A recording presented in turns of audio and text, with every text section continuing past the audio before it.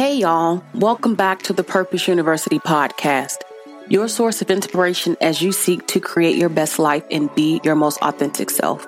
I am your host, Dr. Eve, and I am so glad that you have decided to join me at this time. If this is your first time tuning in, I want to say thank you for checking out the show, and I certainly hope you'll come back for more. So without further ado, let's get into it.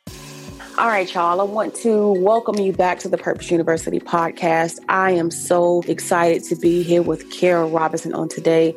Kara is a first-generation college graduate of North Carolina Central University. Am I hating Kara? Eagle Pride, right? I mean, I went to Shaw, so okay. Yeah, I was like, Okay, but it's all really all HBCU you love. Okay, yes. All right. We know who started it. Oh, I have to. Oh, yes, I did. But I'm really glad to be here with you on today. Thank you for coming onto the show and being willing to share your story. Yes, thank you for having me. Oh, you're so very welcome. So very welcome. So I don't want to say any more about you. I want to let you take the floor. Tell us about yourself. Who are you? What is it that you do? What is your story? Let's see. So, and lately I've been sharing my story a lot. So I think that's a sign because I have a really strong story that I need to share. I was born in Minnesota, and both of my parents are recovering drug addicts. So that plays a huge part in my life. I was born deaf in one ear. So when it came to schooling, it was more like special education where my mom fought back and was like, no, she's fine to go to the general classroom. And so I still had to do speech and stuff throughout school years and all that. So that was kind of like a struggle. But in my mind, my mom always said, you have to do good in school. You have to go to school. You have to go to college. And so, like I shared in my bio, we moved around a lot. So that played another big part. And eventually, my teenage years, we were taken away and put in foster care.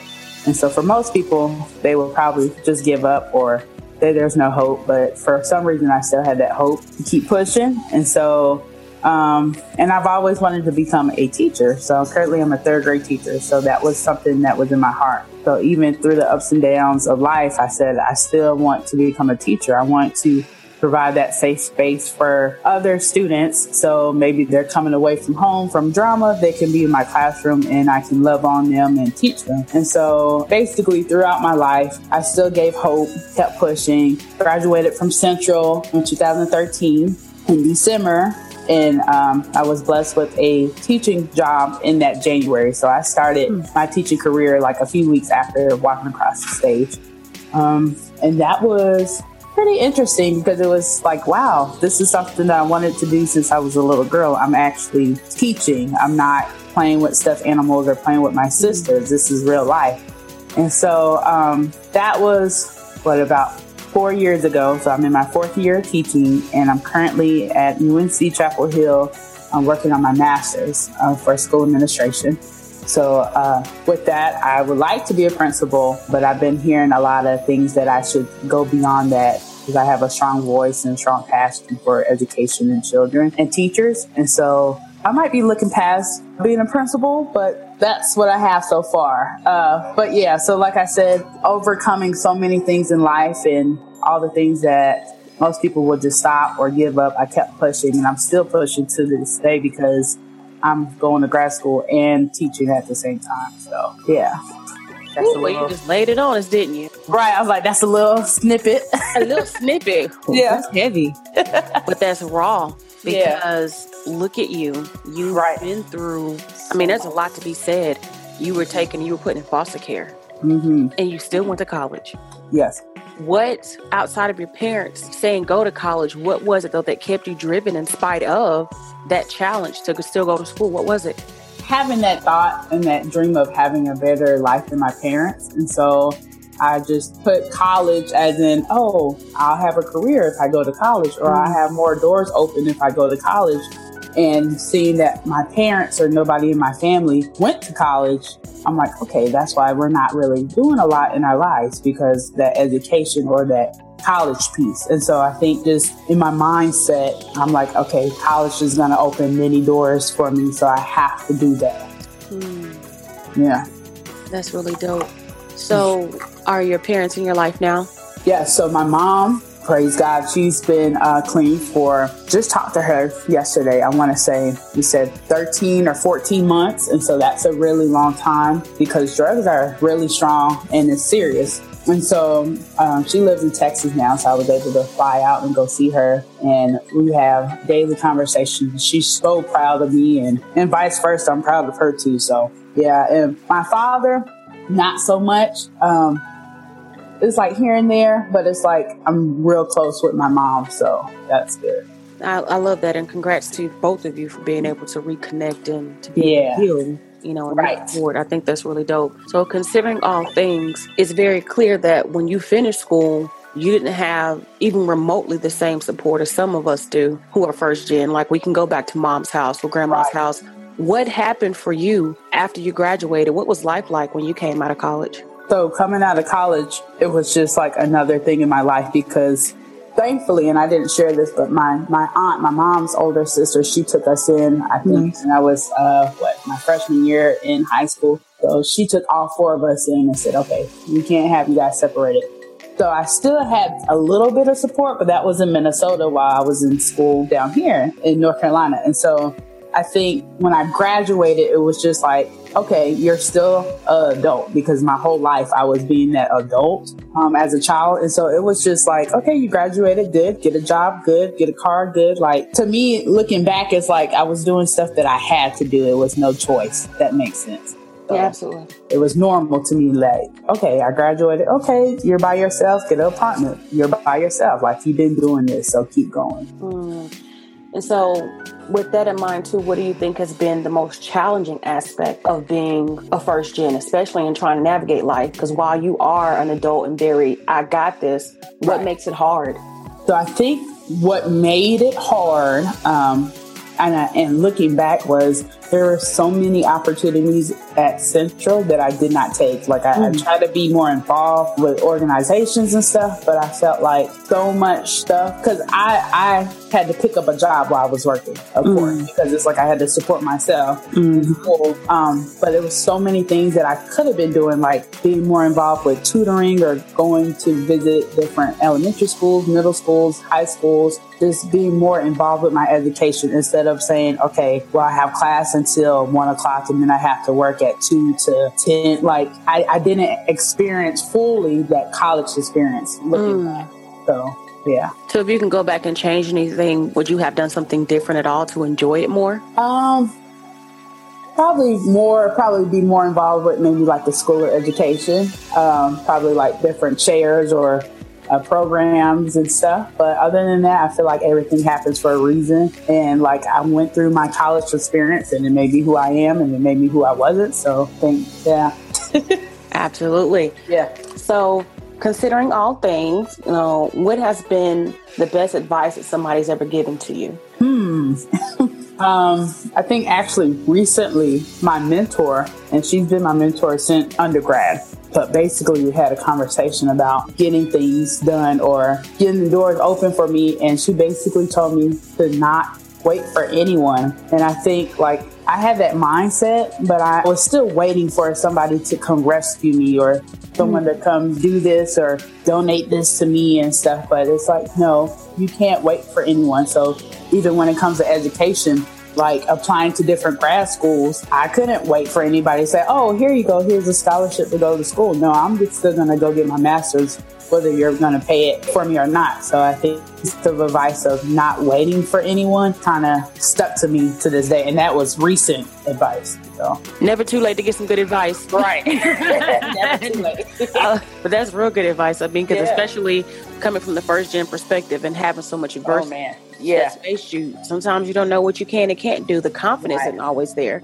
Right. And it's waiting to be saved because growing up, we want our parents to save us and help us. Like we know other kids, families and parents to do, right? Right. And then so just to be bold and courageous. So again, I'm just in my head like, man, kudos to you because I can't imagine.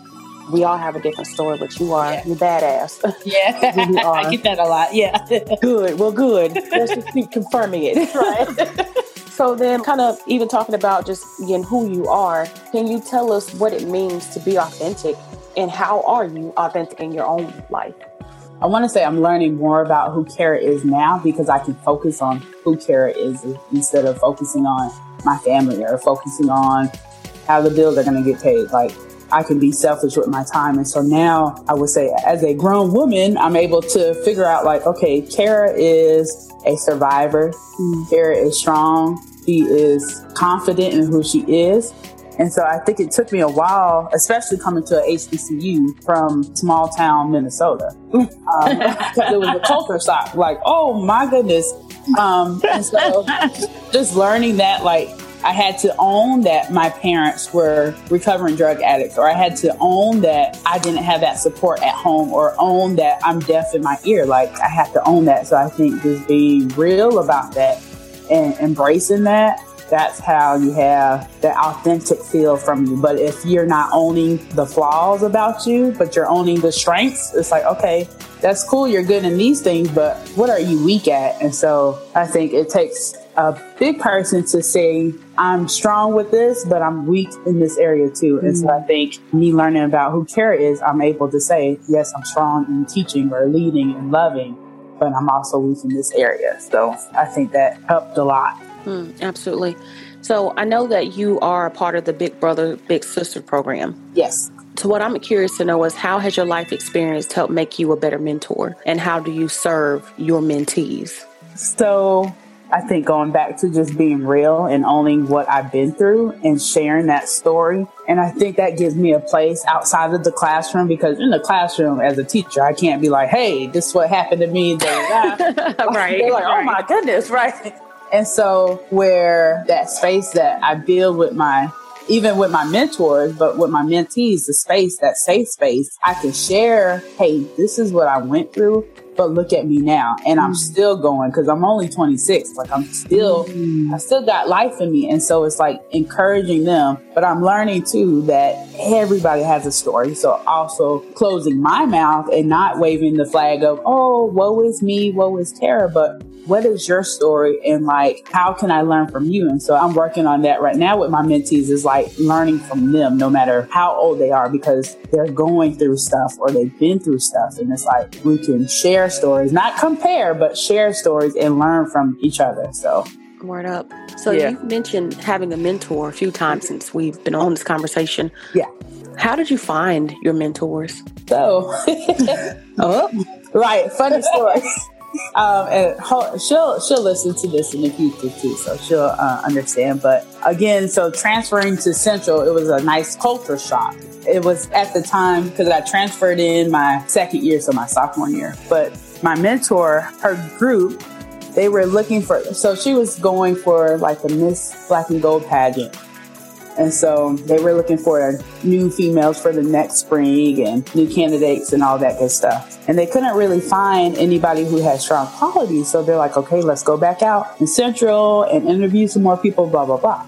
So I don't know how we got connected, because she came out to me and was like, Kara, come to this interview, come to this, come to that. I'm like, okay. And again, me coming from Minnesota, I don't know nothing about Miss Black and Gold. I don't know about no fraternities, no sororities. So I was like, sure. So long story short, I went to the interview. They liked what I said, but when it came to the knowledge of the history of everything about Miss Black and Gold, or like the different organizations, they're like, like, we can't have you be a spokesperson for us, but stay in contact. And so I think with her even thinking about me, with knowing not too much about me, that made me like, who is this person? So over the years in undergrad, we just clicked. And so she graduated. She became an educator. She went to Carolina for her master's. She graduated. Now she's an assistant principal. So she's doing everything that I was seeing myself doing, but she's actually doing it in real life. So it's like,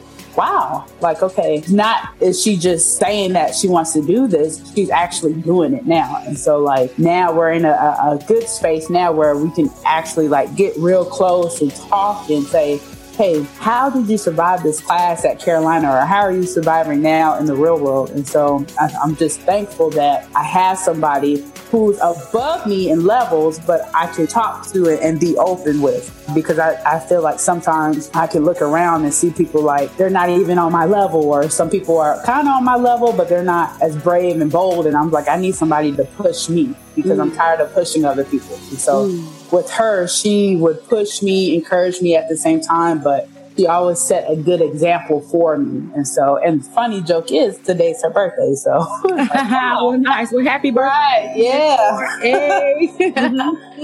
You know, the conversation is really interesting as well, because when you said we went to undergrad together, I'm like, ooh, great point. A lot of times we think when we're looking for mentors, they have to be 20 and 30 years older than us. Oh, no. Yeah. You know, but I like that there was somebody who was relatable for you. Yeah. And somebody who was close in age with you, who said, hey, you know, I got you. Peer mentorship is something that I think we take for granted sometimes. Yeah.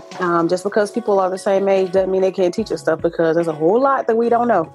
Correct. Yeah. So I think that's very dope of you, and hopefully encouraging to somebody listening to this, that if there's somebody that's your age and you see them out here getting it, don't be afraid to make that person a mentor. It's not to be jealous or envious. If they can help and you want to be better, by all means. Yeah. Gosh, I love that. I definitely. No comparison. Yeah. None at all. Right. None at all. So I guess as we're, getting to a point of wrapping it up, I'd love to know what's next for you. Ooh, me too. No, I think, honestly, because a lot of doors are being opened, like I shared before, a lot of doors are being opened for me to share my story. So I can pretty much see myself doing more like presentations or events where I'm sharing, because I feel like even though it wasn't the best of the best, but I was placed in that situation over and over to share that, to encourage other people. And so I feel like I'm truly here to encourage other people and build them up. And so I can see myself just being encouraging, whether it's inside the classroom or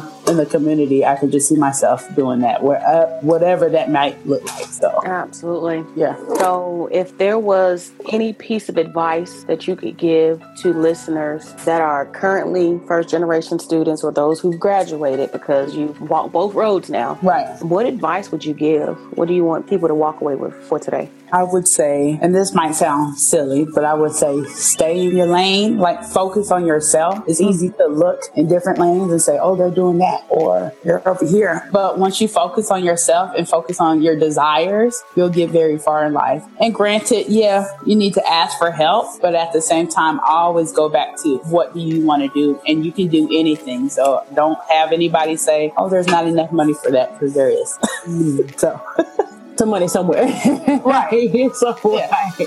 All right. Now, where in these social media, internet space can we find you? Ooh, so, of course, Instagram's my favorite. So I'm MISSK_Robinson. So Miss K_Robinson on Instagram. I'm trying to start up a new, fresh Twitter page, but that's still up in the works. But it's X Para L Robinson on Twitter. And then, of course, on Facebook, Para Robinson. So I'm everywhere. Hey, no, nothing wrong with that. I think most of us are. So yeah, right. So, well, look, Kara, thank you so much for taking the time again today to come on and for sharing. And I'm definitely inspired myself. Like, this is always fun. But until the next time, take care of yourself. All right. Thank you. Thank you. Again, I want to thank you for tuning in. Before you go, just a few things to note. First and foremost, let's get connected on Instagram and or LinkedIn. You can find me at EVEHUDSONPHD on both social networks. Don't forget to head on over to check out my site at www.evehudsonphd.com. And if you should decide to purchase a book or apparel just for listening to this podcast, you get 10% off of your order. Just use the code podcast when you check out. Last but certainly not the least, in all that you do, remember to be resilient, authentic, and intentional. I'm out.